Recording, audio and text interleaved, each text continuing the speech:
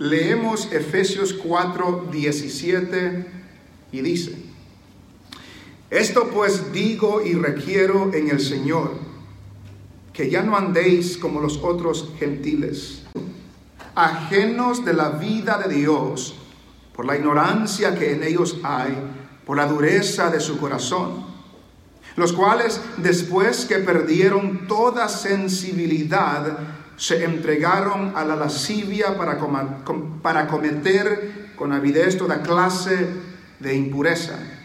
Mas vosotros no habéis aprendido así a Cristo, si en verdad le habéis oído y habéis sido por él enseñados, conforme a la verdad que está en Jesús.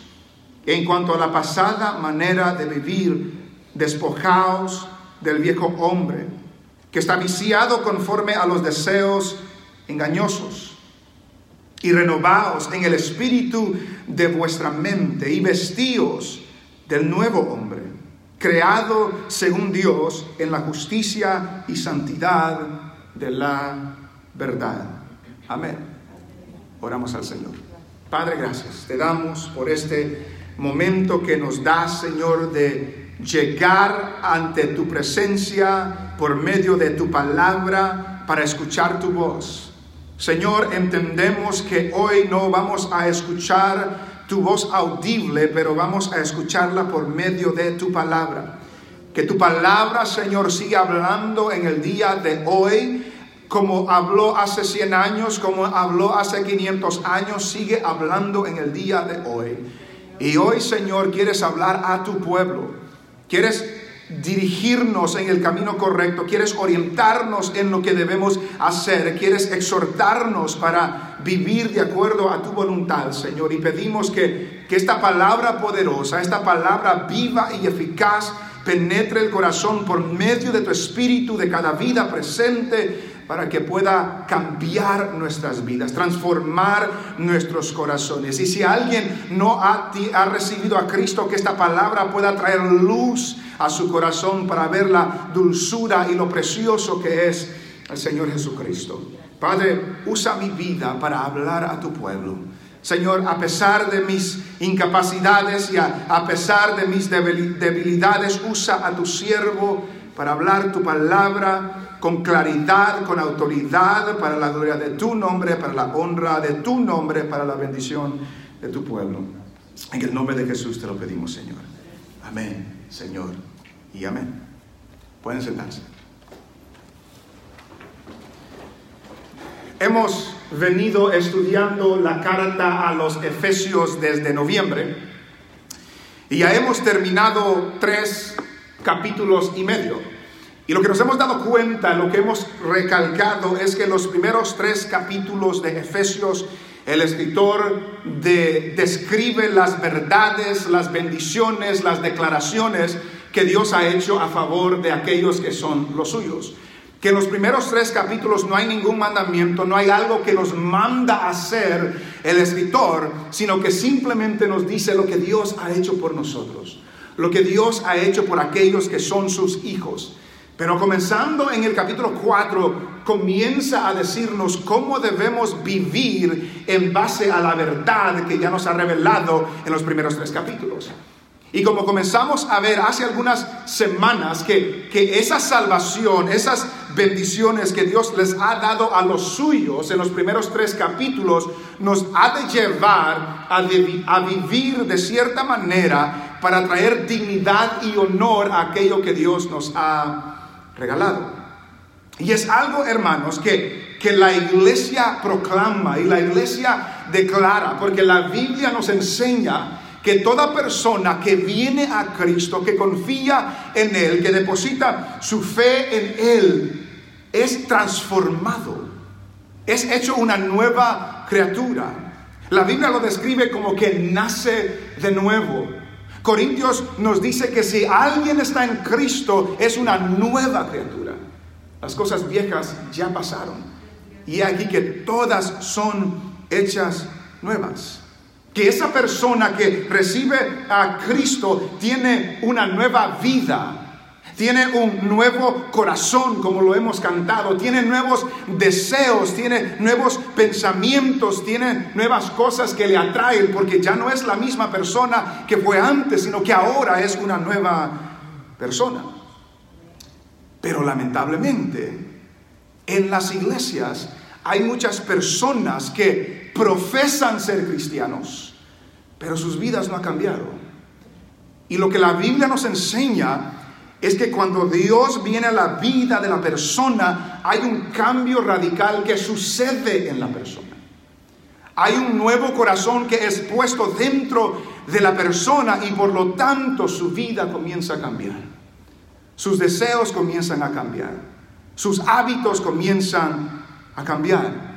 Y hay muchas personas que están en las iglesias, que dicen ser cristianas, que dicen creer en Jesús, pero su vida no cambia. Y es imposible de que alguien conozca a Jesús y su vida no cambie.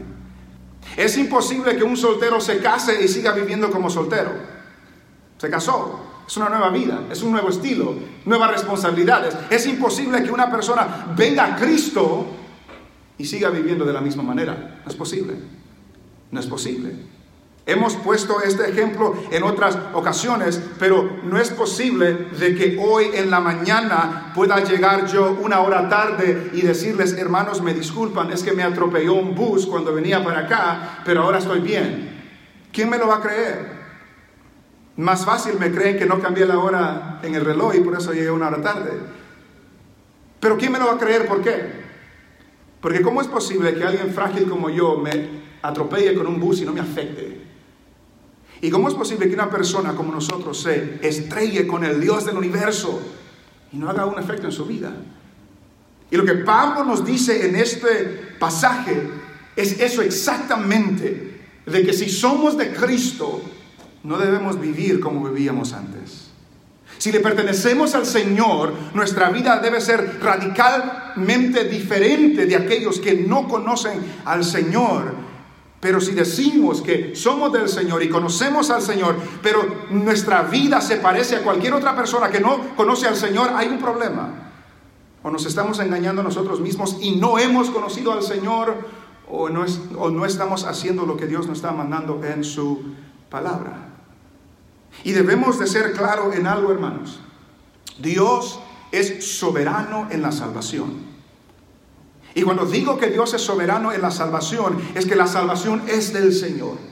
Dios salva, como ya hemos visto en el capítulo 1, capítulo 2 y capítulo 3, Dios salva a la persona por su soberana voluntad. Él es el rey, Él es el que tiene autoridad, Él es el que decide, Él lo hace por su soberana voluntad. Pero aquellos que Él ha salvado comienzan un proceso de santificación. Y ese proceso de santificación significa que que mi vida está cambiando día tras día, día tras día, para ser cada día más como Cristo. Que hoy me parezco más como Cristo que el domingo pasado. Y el próximo domingo me voy a parecer más como Cristo que el domingo pasado. Pero ese progreso de la santificación en la salvación tiene nuestra cooperación, como lo vamos a ver hoy. Tiene nuestra cooperación. Porque alguien puede decir, un extremo decir, Dios lo hace todo, yo no tengo que hacer nada. Eso es equivocado. Pero también alguien puede decir, yo lo tengo que hacer todo y Dios no hace nada. Eso es equivocado también. Lo que vemos es que Dios ha salvado a los que tienen fe en Jesús y les ha dado el poder para poder hacer aquello que Dios nos manda hacer. Y esa libertad que tenemos nos impulsa a hacer aquello que agrada a Dios y rechazar aquello que no agrada a Dios. En este capítulo 4, el apóstol Pablo nos ha dicho ya que debemos de vivir a la altura del llamado que Dios nos ha hecho, si somos cristianos. Y eso significa vivir de tal manera que trae honra al Señor. Y después de decirles que Dios ha dado dones a la iglesia para que la iglesia crezca y sea unida y pueda trabajar en el servicio del Señor, después de decirle eso, en el versículo 17 que hemos leído dice, esto pues digo y requiero en el Señor. Que lo que está a punto de decir se fundamenta en la autoridad que Cristo le ha dado. Que Cristo está de acuerdo con lo que está a punto de decir el apóstol Pablo. Y note lo que dice: esto pues digo y requiero en el Señor, que ya no andéis como los otros gentiles. ¿Qué es lo que requiere el apóstol Pablo? ¿Qué es lo que requiere el Señor Jesucristo? Que ya no andéis como los otros gentiles. Hemos dicho que andar, cuando dice ya no andéis, ya no anden, habla de vivir. Ya no vivan, ya no se comporten, ya no se conduzcan de cierta manera. Y el apóstol Pablo en los primeros 3 versículos ya nos ha dicho de la manera que sí debemos andar: con toda humildad, con toda amabilidad, con toda paciencia, soportando los unos a los otros, con toda mansedumbre. Pero ahora, cuando llega al versículo 17, nos dice cómo no debemos andar: que ya no andéis como los otros gentiles, que dejen de vivir como vivían antes, que dejen de conducirse como los otros gentiles. Note que dice otros, porque ellos eran gentiles también. Ustedes ya no son como los otros, porque han recibido a Cristo. No imiten, no vivan como los que no conocen a Dios. Si usted es cristiano, lo que está diciendo es que ha recibido al Señor y está conociendo a Dios más y más. Entonces debemos de vivir como aquellos que están conociendo a Dios más y más. Y lo que Pablo nos dice es que ya no vivan como que si no conocen a Dios. Ya no vivan imitando la vida que antes tenían. Ya no andéis como los otros gentiles. ¿Cómo describe la vida de aquella persona que no conoce al Señor? ¿Cómo describe la Biblia la vida de aquellas personas que no conocen al Señor? Y lo que estamos describiendo ahorita no es la descripción de la iglesia, no es la descripción del pastor, no es la descripción de un evangelista, es la descripción que Dios le ha dado a la persona que no conoce al Señor. No es, hoy en día, en las redes sociales y todo eso, todos tienen una opinión de todo, ¿verdad? Con todo esto del coronavirus, todos son expertos en el COVID y todo eso. Pero solamente los doctores son los que tienen la especialidad para saber lo que está realmente sucediendo. Nadie conoce el corazón del hombre, solo Dios conoce el corazón del hombre. Nadie conoce la condición del corazón del hombre como Dios conoce la condición del corazón del hombre. Y cuando Dios dice que las cosas están mal, lo está diciendo porque Él conoce el corazón del hombre. Cuando Dios dice lo que está a punto de decir, es porque Él conoce lo que hay en el corazón del hombre. Y aquella persona que no conoce al Señor Jesús, Él lo conoce. Él lo conoce. Y hago hincapié en esto, porque vivimos en un contexto donde de los púlpitos de las iglesias no quiere ofender a nadie. No quiere decir algo malo, no quiere decir algo que ofenda a la persona. Pero cuando entendemos que esto es lo que dice la Biblia, es el diagnóstico que Dios ha dado, ¿qué podemos decir sino lo que Dios ya ha dicho? Y si no conocemos el diagnóstico, no buscamos una solución. Esta es la condición del ser humano sin Cristo. Esa es la condición suya antes de venir a Cristo. Note lo que Él describe: ya no andéis como los otros gentiles. ¿Cómo andan los otros gentiles? ¿Cómo andan los que no conocen a Dios? Que andan en la vanidad de su mente. La primera descripción: los otros gentiles, los que no conocen a Dios, andan en la vanidad de su mente.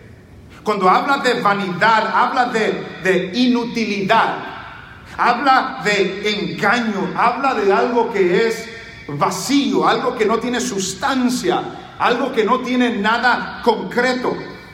Una versión lo traduce que andan irremediablemente confundidos. Irremediablemente confundidos. Falta de sentido en su mente. Debemos aclararle que no estamos diciendo que no hay personas inteligentes que no conozcan al Señor. Hay muchas personas inteligentes. Hay muchas personas que son genios que no conocen al Señor. Pero en cuanto a las cosas espirituales, están en la vanidad. No conocen nada de Dios, no pueden percibir nada de Dios. Andan en la vanidad de su mente y viven de una manera que no tiene sentido, no tienen un objetivo, no saben hacia dónde llegar porque la mente está en su vanidad. Pero noten la siguiente descripción. Andan en la vanidad de su mente, ¿por qué? Versículo 18, teniendo el entendimiento entenebrecido. ¿Por qué andan en la vanidad de su mente? Porque el entendimiento está entenebrecido. ¿Qué significa la palabra entenebrecido? Oscuro. Su entendimiento está oscuro. No pueden ver las cosas espirituales. No pueden ver lo que es obvio. Romanos nos dice que lo que se conoce de Dios es obvio, porque Dios lo puso en nuestros corazones. Pero aquella persona que no conoce a Cristo tiene el entendimiento entenebrecido. No es que sean, que no piensen bien, pero en cuanto a las cosas espirituales y las cosas de Dios, no pueden ver nada. No pueden ver nada. Note lo que dice Romanos. Vamos a leer dos pasajes. Romanos capítulo 1. Si quiere leer más de esto, léase Romanos capítulo 1. Pero vamos a leer Romanos capítulo 1 y versículo 20 y 21. Romanos capítulo 1.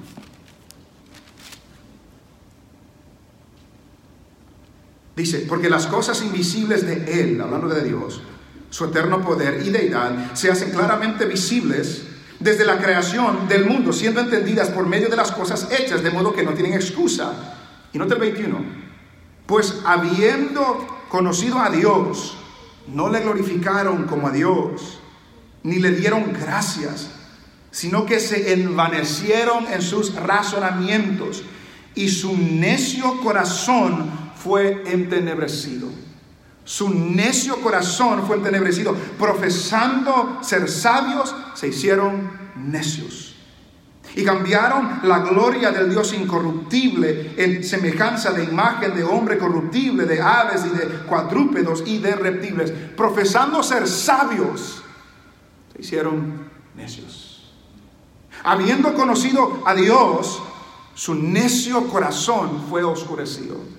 Fue entenebrecido. Note lo que dice 2 de Corintios. Después de Romanos está 1 Corintios, y después de 1 Corintios está 2 de Corintios. Note lo que dice 2 Corintios capítulo 4. 2 de Corintios capítulo 4, versículos 3 y 4. Pero si nuestro evangelio está aún encubierto, entre los que se pierden está encubierto, en los cuales el Dios de este siglo cegó, ¿qué? El entendimiento. El Dios de este siglo cegó el entendimiento de los incrédulos. ¿Para qué? Para que no les resplandezca la luz del evangelio de la gloria de Cristo, el cual es la imagen de Dios. El Dios de este siglo ha cegado el entendimiento de los incrédulos. Por eso viven en la vanidad de su mente. Por eso tienen el entendimiento entenebrecido, oscurecido, que no pueden ver la luz del evangelio de Cristo. Cuando medita en su vida, puede ver eso en su vida pasada. Lo que usted pensaba de Cristo, lo que usted pensaba de los cristianos, lo que usted pensaba del evangelio, lo que usted pensaba de Dios. Y ahora, lo que usted piensa, lo que usted cree, lo que usted confía. ¿Por qué? Porque esa luz, esas tinieblas se han disipado por la luz que solamente Cristo puede dar, por la iluminación que solamente Dios puede dar. Regresemos a Efesios. Ya no andéis como los otros gentiles que andan en la vanidad de su mente, teniendo el entendimiento entenebrecidos y el resultado ajenos de la vida de Dios, excluidos de la vida de Dios. Ya nos ha dicho Pablo en Efesios 2 que estando muertos en delitos y pecados, y lo que está diciendo es que esa persona no tiene la vida que solamente Dios puede dar. ajenos de la vida que solamente Dios puede dar, porque Dios es la fuente de la vida eterna. Dios es la fuente de la vida eterna. Pero aquella persona que no tiene a Cristo, que no conoce al Señor, está ajeno de la vida que solamente Dios da. ¿Y por qué está ajeno de la vida que Dios da? Por la ignorancia que en ellos hay. Cerraron la mente. No quieren saber, no quieren entender, no quieren conocer nada de Dios. Cerraron la mente. Por la ignorancia que en ellos hay y por la dureza de su corazón. Por la dureza de su corazón. Cuando habla de dureza, habla de la indiferencia espiritual que la persona sin Cristo tiene. Cuando habla la dureza, habla de la insensibilidad espiritual que la persona sin Cristo tiene. Y esto sucede por la repetición del pecado, el corazón es endurecido. Por la repetición del pecado, el corazón es endurecido. Y lleva la idea de como cuando uno hace algo mucho con la mano. Yo pasé un tiempo tratando de aprender a tocar guitarra. Y cuando uno comienza, los dedos le duelen, porque tiene que estar apretando esas cuerdas. No sé si a alguien le ha pasado eso. Pero si pasan 2 semanas haciéndole, ya no le duele. ¿Por qué? Porque ya ha desarrollado callos. Se le ha endurecido la piel y ahora ya no le duele. En cierta manera es lo que sucede en el corazón del hombre sin Cristo, que está habituado al pecado.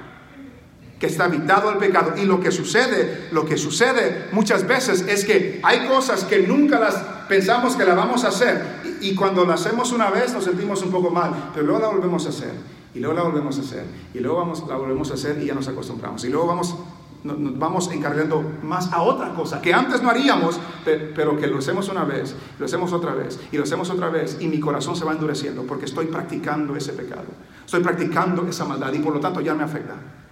Por lo tanto, ya no me molesta. Por lo tanto, cuando cometo maldad y pecado, no me afecta. ¿Por qué? Por la dureza de su corazón.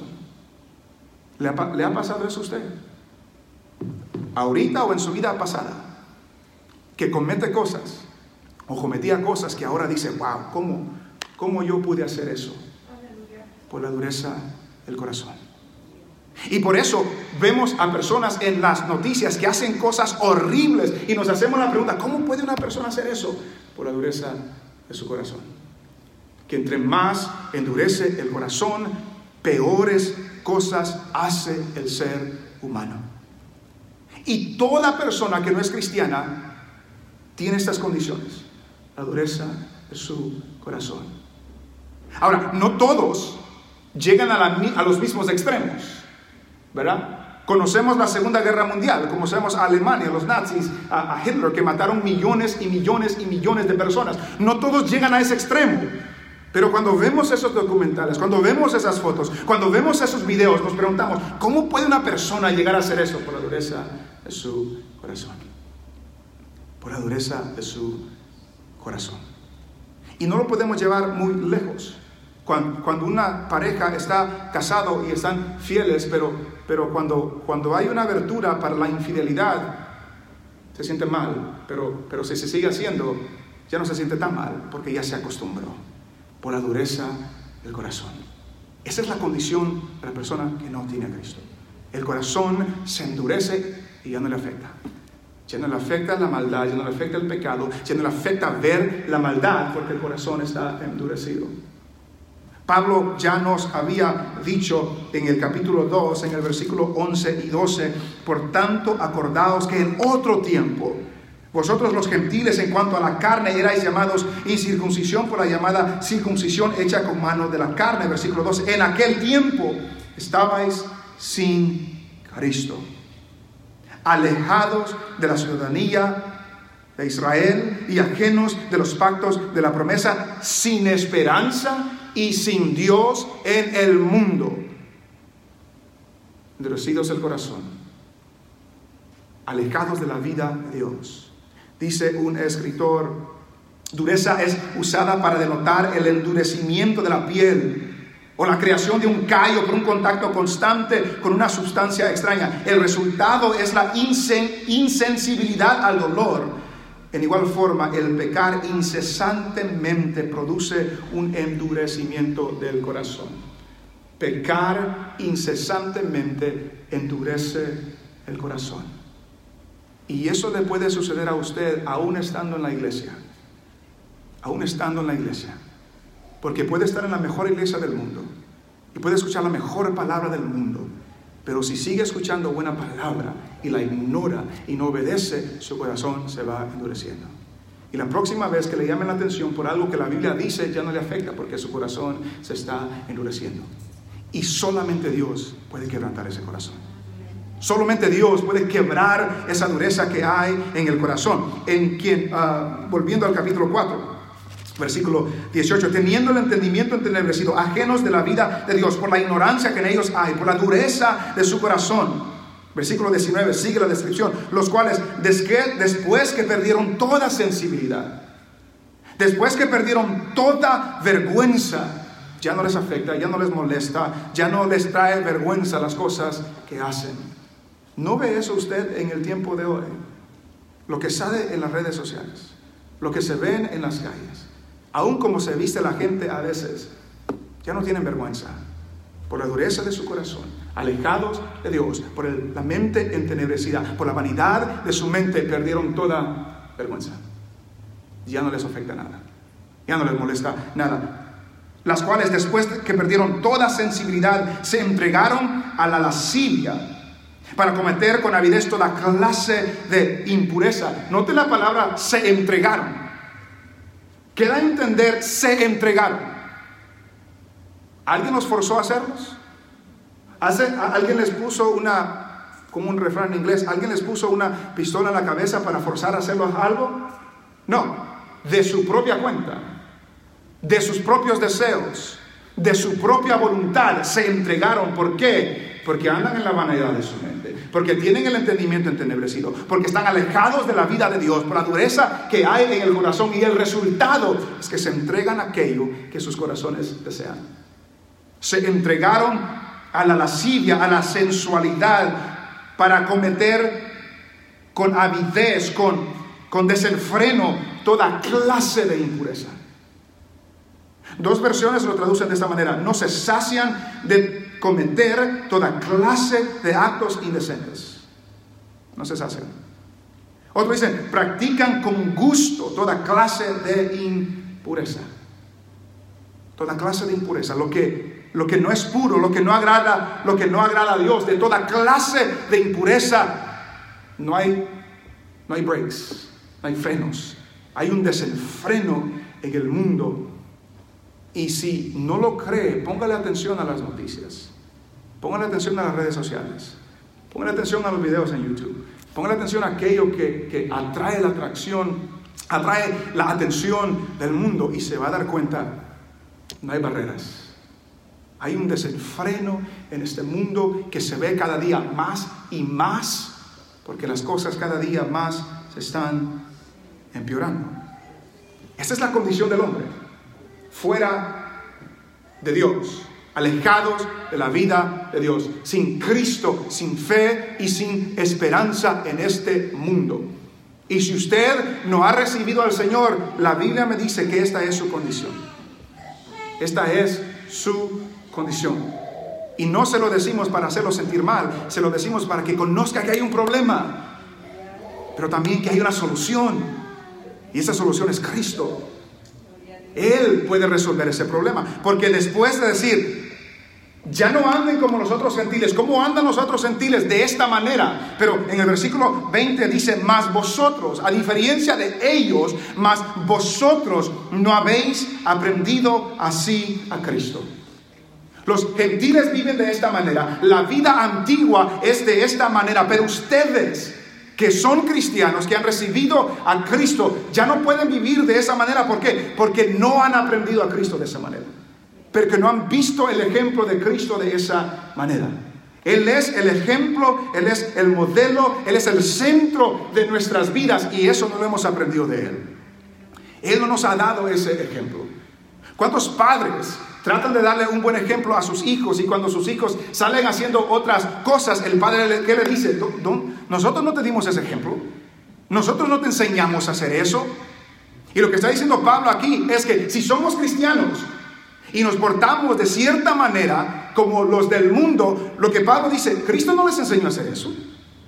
Cristo no les enseñó a vivir de esa manera. El ejemplo de Cristo es completamente diferente a lo que Él ya ha descrito. Lo que Él ya ha descrito. Y note que dice más, vosotros no habéis aprendido así. No dice de Cristo, dice a Cristo. ¿Por qué es la diferencia? Porque podemos saber mucho de Cristo sin conocer a Cristo. Podemos saber mucha información acerca de Él sin conocerlo a Él. ¿Quién de los que estamos aquí sabe quién es el presidente de los Estados Unidos? No diga si le cae bien o no le cae bien, nomás si sabe quién es. Sabemos quién es, pero nadie lo conoce. Sabemos información de Él. Sabemos de qué estado viene, sabemos su esposa, sabemos diferente información de Él, pero ninguno de nosotros lo conoce. Y esa es la diferencia que hace Pablo aquí. No es que aprendemos de Cristo, no. Cualquiera puede aprender hechos de Cristo, pero solamente los que son cristianos conocen a Cristo.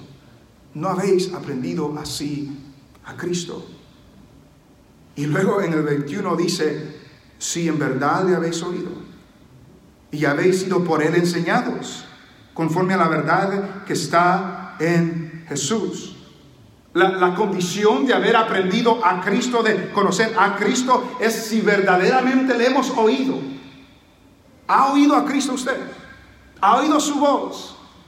Jesús dijo, mis ovejas oyen mi voz y me siguen. Yo las conozco, mis ovejas me siguen. Si verdaderamente habéis oído a Cristo, pero no solamente oír sus palabras, sino que también ser enseñados por Él. Ser enseñados por el gran apóstol que es Jesucristo, por el gran profeta que es Jesucristo, por el gran evangelista, por el gran pastor, por el gran maestro que Él es Jesucristo. ¿Le habéis oído? ¿Lo han oído? ¿Han escuchado su voz? ¿Han aprendido de Él? Porque lo que Pablo dice es el que ha escuchado su voz y el que ha aprendido de Él no vive como vivía antes. No vive como vivía antes. Y si en su vida todavía no hay diferencia, es que quizás no lo ha oído de verdad, no lo ha conocido de verdad, y no ha sido por Él enseñado de verdad. Si en verdad le habéis oído y habéis sido por Él enseñados conforme a la verdad que está en Jesús. Él dijo, yo soy el camino, yo soy la verdad. Nadie viene al Padre si no es por mí. Dice un escritor, conocer a Cristo es ser un discípulo atento para oír sus enseñanzas y ávido para seguir sus instrucciones y no vivir como los gentiles. Está escuchando a Cristo, está escuchando sus enseñanzas, está obedeciendo sus enseñanzas. Estamos obedeciendo lo que Él nos ha mandado. Si no, hay un problema. Hay un problema en nosotros, porque aquel que realmente ha oído su voz, no solamente escucha sus palabras, sino que obedece sus palabras. Porque luego nos dice en los últimos 3 versículos, en cuanto a la pasada manera de vivir, despojaos del viejo hombre que está viciado conforme a los deseos engañosos. La pasada manera de vivir lo describió en el 17 hasta el 19. En cuanto a esa manera de vivir, despojaos del viejo hombre. ¿Qué significa despojaos? Quítenselo. Es una alusión, la comparación que usa Pablo aquí es cuando se cambia la ropa.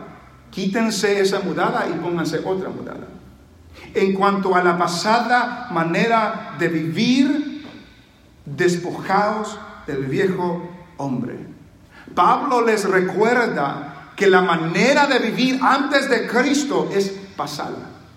La pasada manera de vivir está en el ayer, está en el pasado. Y lo que usted hacía antes de venir a Cristo debe de quedar ayer. El pecado que le traía gratificación antes de conocer a Cristo debe de quedar ayer. Debe de quedar en el pasado. En cuanto a la pasada manera de vivir, despojaos del viejo hombre. Quítense esa mudada. El viejo hombre es una alusión de nuestra vida antigua. No piensen, hermanas o mujeres, de que porque dice viejo hombre no les aplica a ustedes. No, eso va con todos. El viejo hombre, la vieja mujer, sin ofender a nadie, eso le aplica a todos. Nuestra vida antigua, el estado de nosotros no regenerados, tírenlo, despójense de esa realidad. Pero ¿por qué nos dice eso? ¿Por qué nos manda a despojarnos del viejo hombre? Porque en cierto sentido el viejo hombre ya ha sido puesto a la cruz, ya ha sido crucificado. Porque note lo que dice Romanos. Otra vez a Romanos, capítulo 6.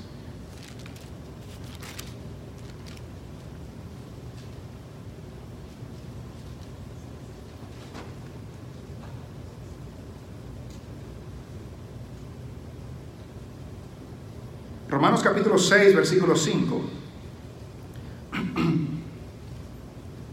Porque si fuimos plantados juntamente con Él en la semejanza de su muerte, así también lo seremos en la de su resurrección. Sabiendo esto, versículo 6, que nuestro viejo hombre, ¿qué pasó con nuestro viejo hombre? Fue crucificado juntamente con Él, para que el cuerpo del pecado sea destruido, a fin de que no sirvamos más al pecado. Entonces, en cierto sentido, nuestro viejo hombre ya ha sido crucificado con Cristo. Ya murió con Cristo para que ahora ya no sirvamos al pecado. Pero lo que creo que nos está diciendo en Efesios es lo siguiente, porque también lo encontramos en la carta a los romanos. Ese poder del pecado sobre el cristiano ya ha sido derrotado. Cristo ya lo venció en la cruz del Calvario. Pero dentro de nosotros, hasta el día que lleguemos a la eternidad, hay una lucha dentro de nosotros. Que aunque ha sido crucificado y tenemos nueva vida en Cristo, hay una lucha dentro de nosotros. Y día a día tomamos la decisión de despojarnos de la vida antigua. Despojarnos de aquello que no agrada a Dios. Despojarnos de vivir en aquello que Dios nos ha regalado. Dios nos ha dado el poder y la autoridad para tener victoria sobre el pecado. Si el pecado nos vence, no es culpa de Dios, es culpa de nosotros. Porque Dios ya nos dio lo que necesitamos para vencer sobre el pecado, para vencer sobre la tentación, para vencer sobre aquello que no agrada al Señor. Dios ya nos dio lo que necesitamos. Nos dio de su Espíritu, nos dio su palabra, pero nos llama a cada uno de nosotros de que cada día nos neguemos a nosotros mismos, tomemos nuestra cruz y le sigamos a Él cada día. Este viejo hombre, entonces, en cuanto a la pasada manera de vivir, despojaos del viejo hombre. ¿Cómo se describe este viejo hombre? Está viciado, está acostumbrado, está corrompido. Está viciado conforme a los deseos engañosos. Está viciado conforme a los deseos engañosos. Si usted es cristiano, ¿no esa es una realidad en su vida? Que siente el deseo de hacer cosas que no debía hacer. O se acuerda de cosas que antes hacía y a veces se imagina cosas, quiere regresar a ver ciertas cosas. Y es ahí, en ese momento, que nos dice Pablo: despojaos del viejo hombre. Despojaos del viejo hombre. Porque note lo que dice en Colosenses. Después de Efesios está Filipenses y después de Filipenses está Colosenses.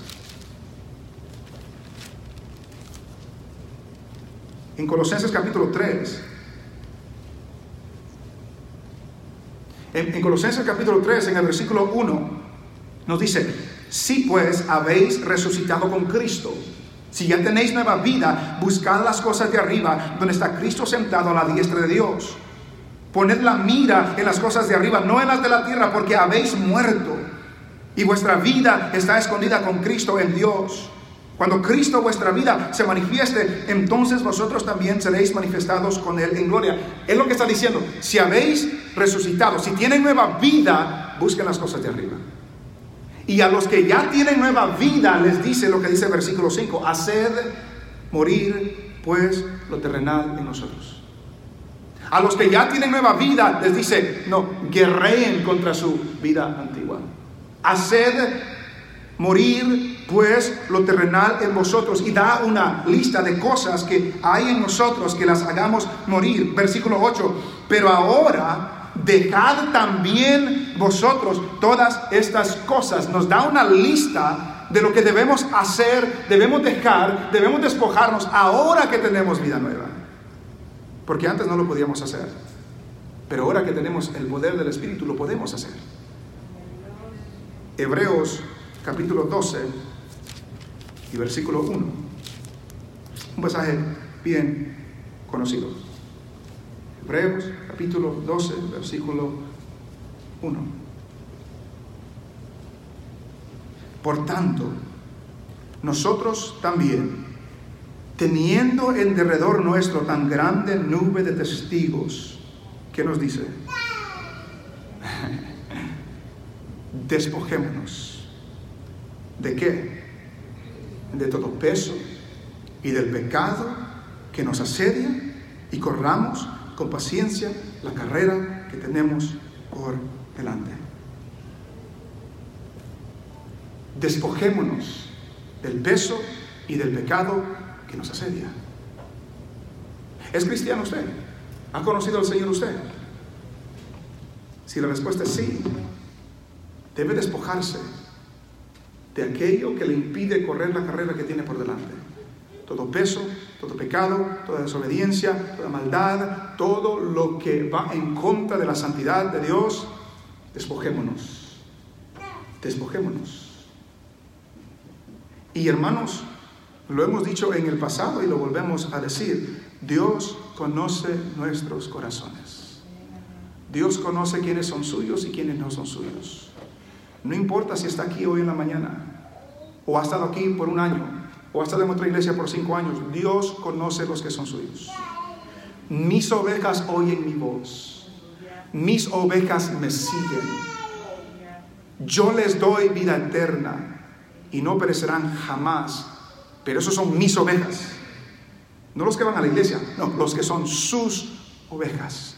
Los que realmente le han oído, los que realmente han sido por él enseñados, los que realmente tienen nueva vida, oyen la voz de su pastor. Oyen la voz del buen pastor. Oyen su voz y le siguen y le obedecen, porque ahora tienen nueva vida. En cuanto a la pasada manera de vivir, despojémonos del viejo hombre que está corrompido por los deseos engañosos. Y si no, y eso es lo negativo, no hagan eso. Pero ¿qué debemos hacer? Volvemos a Efesios 4:23. 22, en cuanto a la pasada manera de vivir, despojaos del viejo hombre que está viciado conforme a los deseos engañosos. ¿Y qué debemos hacer? Versículo 23. Y renovaos en el espíritu de nuestra mente. Ser renovados en la actitud de nuestra mente, que no es solamente tratar de dejarlo mal, no, mi mente tiene que ser renovada, mis pensamientos tienen que ser renovados, tiene que ser hecho nuevo, lo que yo pienso, mi actitud, cómo yo percibo las cosas, tiene que cambiar. Otra versión dice: dejen que el Espíritu les renueve los pensamientos y las actitudes. Tiene que cambiar mi pensamiento que por lo tanto cambia mis actitudes. Tiene que cambiar lo que yo pienso y por lo tanto cambian mis actitudes. Cuando habla de la renovación de vuestra mente, la mente habla de la facultad de razonar, de entender, y habla de una renovación interior que comienza en la mente, una renovación interior. Y el problema, hermanos, que ha sucedido en nuestras iglesias, que queremos renovar el comportamiento y queremos renovar el vestuario y queremos renovar muchas cosas por fuera sin confiar que el Señor va a renovar la mente y el corazón primero. Porque si Dios no renueva la mente y el corazón, todo lo que se hace de afuera es religiosidad, porque no viene de un corazón renovado y una mente transformada.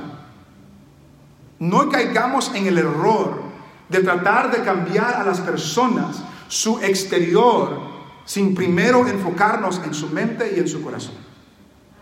Sino renovaos en el espíritu de vuestra mente. Esta renovación de lo que pensamos, de nuestra mente, ¿sabe cómo se renueva su mente? ¿Nadie sabe? Con la palabra de Dios. Con la palabra de Dios. Les doy dos ejemplos. Para los más jóvenes quizás no van a entender este ejemplo.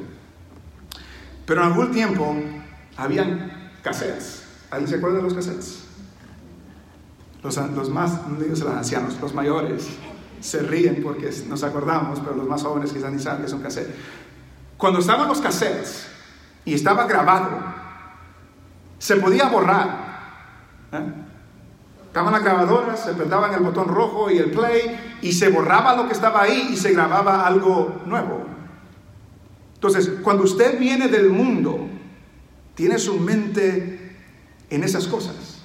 Y si quiere borrar lo que está allí, tiene que meterle otra cosa. Y lo único que puede renovar su mente es la palabra del Señor. Es la verdad de Dios. Tome un vaso con un líquido oscuro, con Coca-Cola. Si quiere cambiar lo que está allí, un ejemplo, comienza a echarle agua. Poco a poco lo oscuro va saliendo y queda cristalino como el agua. Su mente no va a cambiar de la noche a la mañana. Pero si usted es consistente en leer su palabra, en conocer la verdad de Dios, su mente va a ir renovándose. Su mente va a ir cambiando. Su mente va a ir renovándose como Dios quiere. Entre más conocemos su palabra, más cambia nuestro modo de pensar. Y entre más cambia nuestro modo de pensar, cambia nuestro modo de vivir, porque tenemos otros pensamientos en nuestras mentes. Tenemos nuevos pensamientos dentro de nosotros. Dice un escritor, a medida que la mente comprende la verdad de la palabra de Dios, es transformada gradualmente por el Espíritu, y esta renovación conduce a una vida cambiada. Usted, si es cristiano o se considera cristiano, comprende que su vida ha cambiado, que la manera que piensa ha cambiado, que lo que hay en su corazón ha cambiado. Y si la respuesta es no, mi siguiente pregunta sería, ¿cuánto tiempo pasa en las Escrituras? ¿Cuánto tiempo pasa leyendo la Biblia? ¿Cuánto tiempo pasa conociendo la verdad de Dios? ¿Cuánto tiempo pasa meditando en la verdad que Dios nos da en su palabra? Porque están íntimamente relacionadas. Si usted no pasa tiempo en la palabra que nos purifica, que lava, dice la Biblia, que es viva, que es eficaz, que penetra hasta por partir el alma, que nos conduce en el camino correcto, entre más tiempo pasamos allí, más renovada es nuestra mente. Entre más tiempo pasamos en la palabra, más renovada es nuestra mente. Y a la persona que no es cristiana no le interesa nada de la Biblia.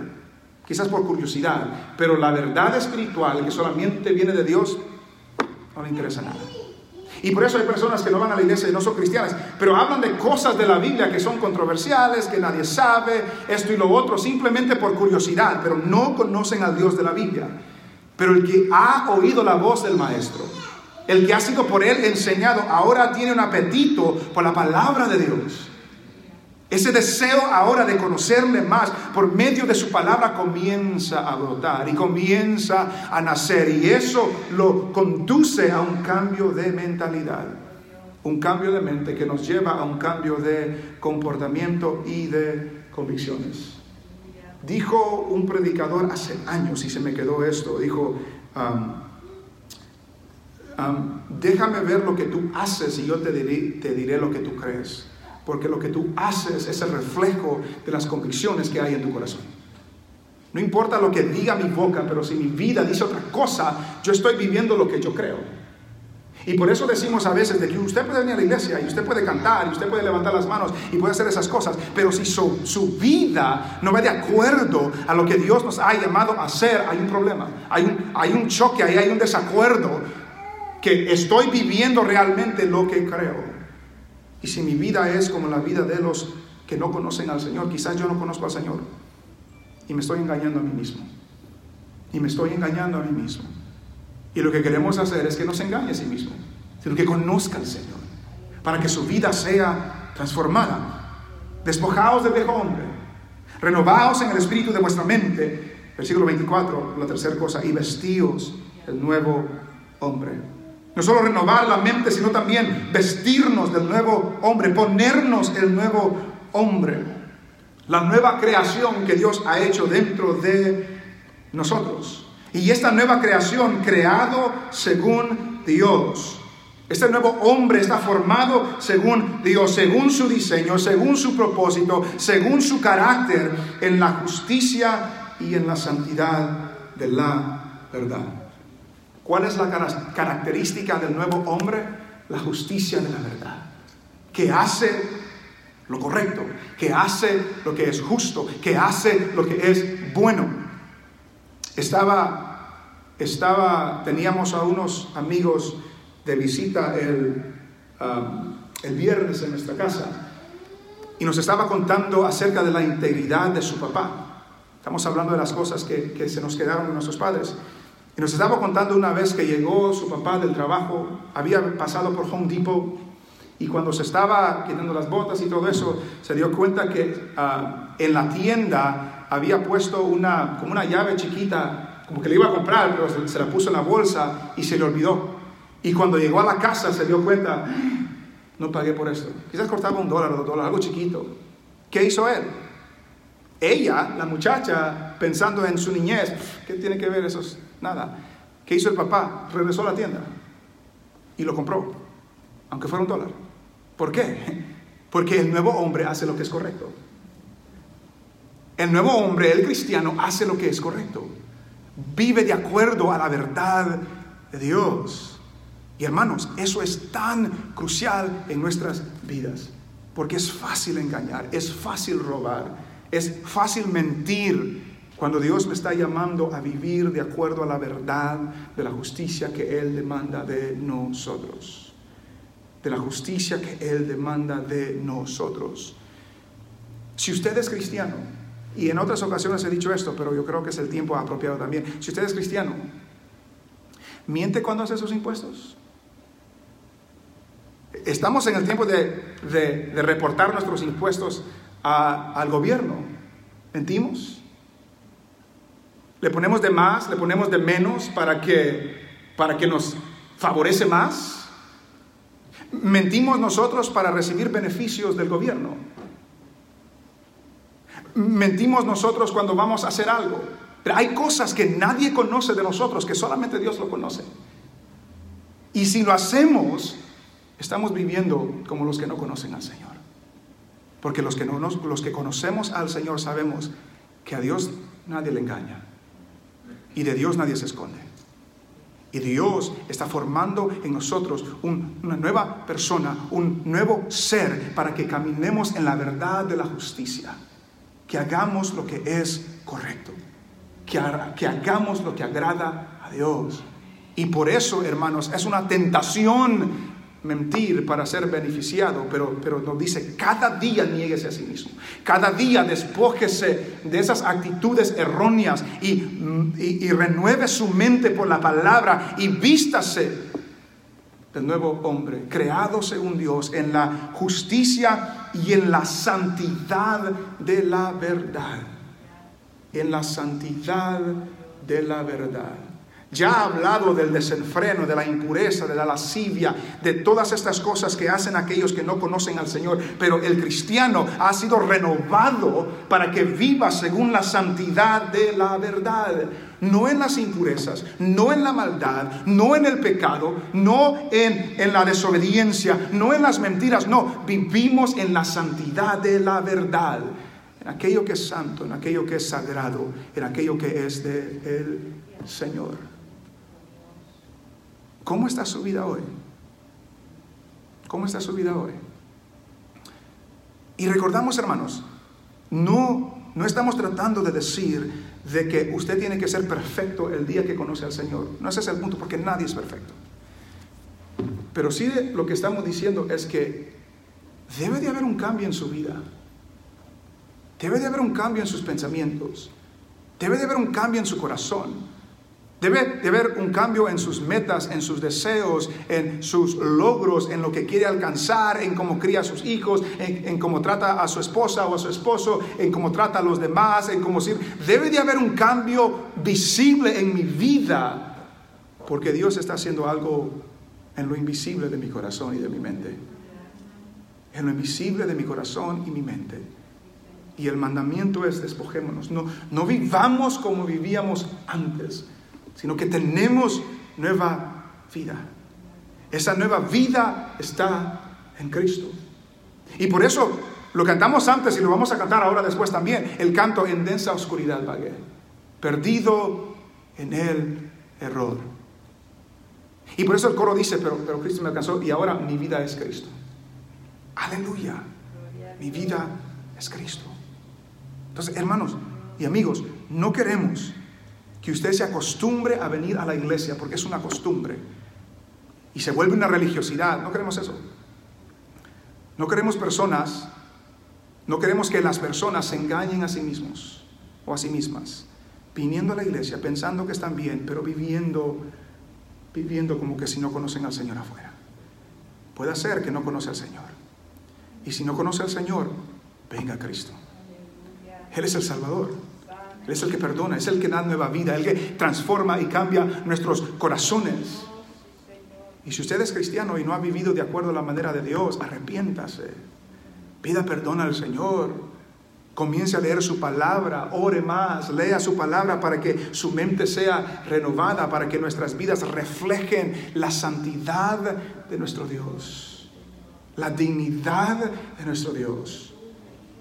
Lo hermoso y precioso y santo que es nuestro Dios. Ya no andéis como andaban antes. Tienen nueva vida. Hermanos, el Señor nos habla. Y toda la doctrina que vimos en los primeros 3 capítulos llega a eso. Llega a eso. Toda esa verdad es para que vivamos en una manera distinta. Es para que vivamos en una manera diferente.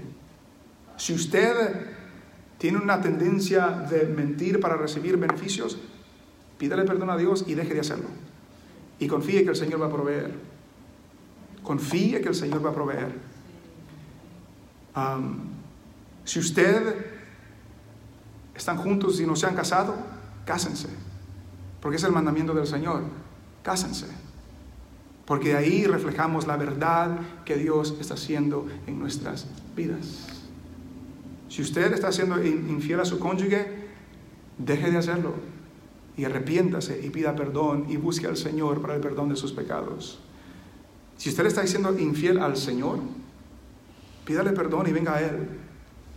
Si usted vive de cierta manera en estas 2 horas que nos reunimos aquí y entre semana nadie se da cuenta que usted es cristiano, arrepiéntase o conviértase.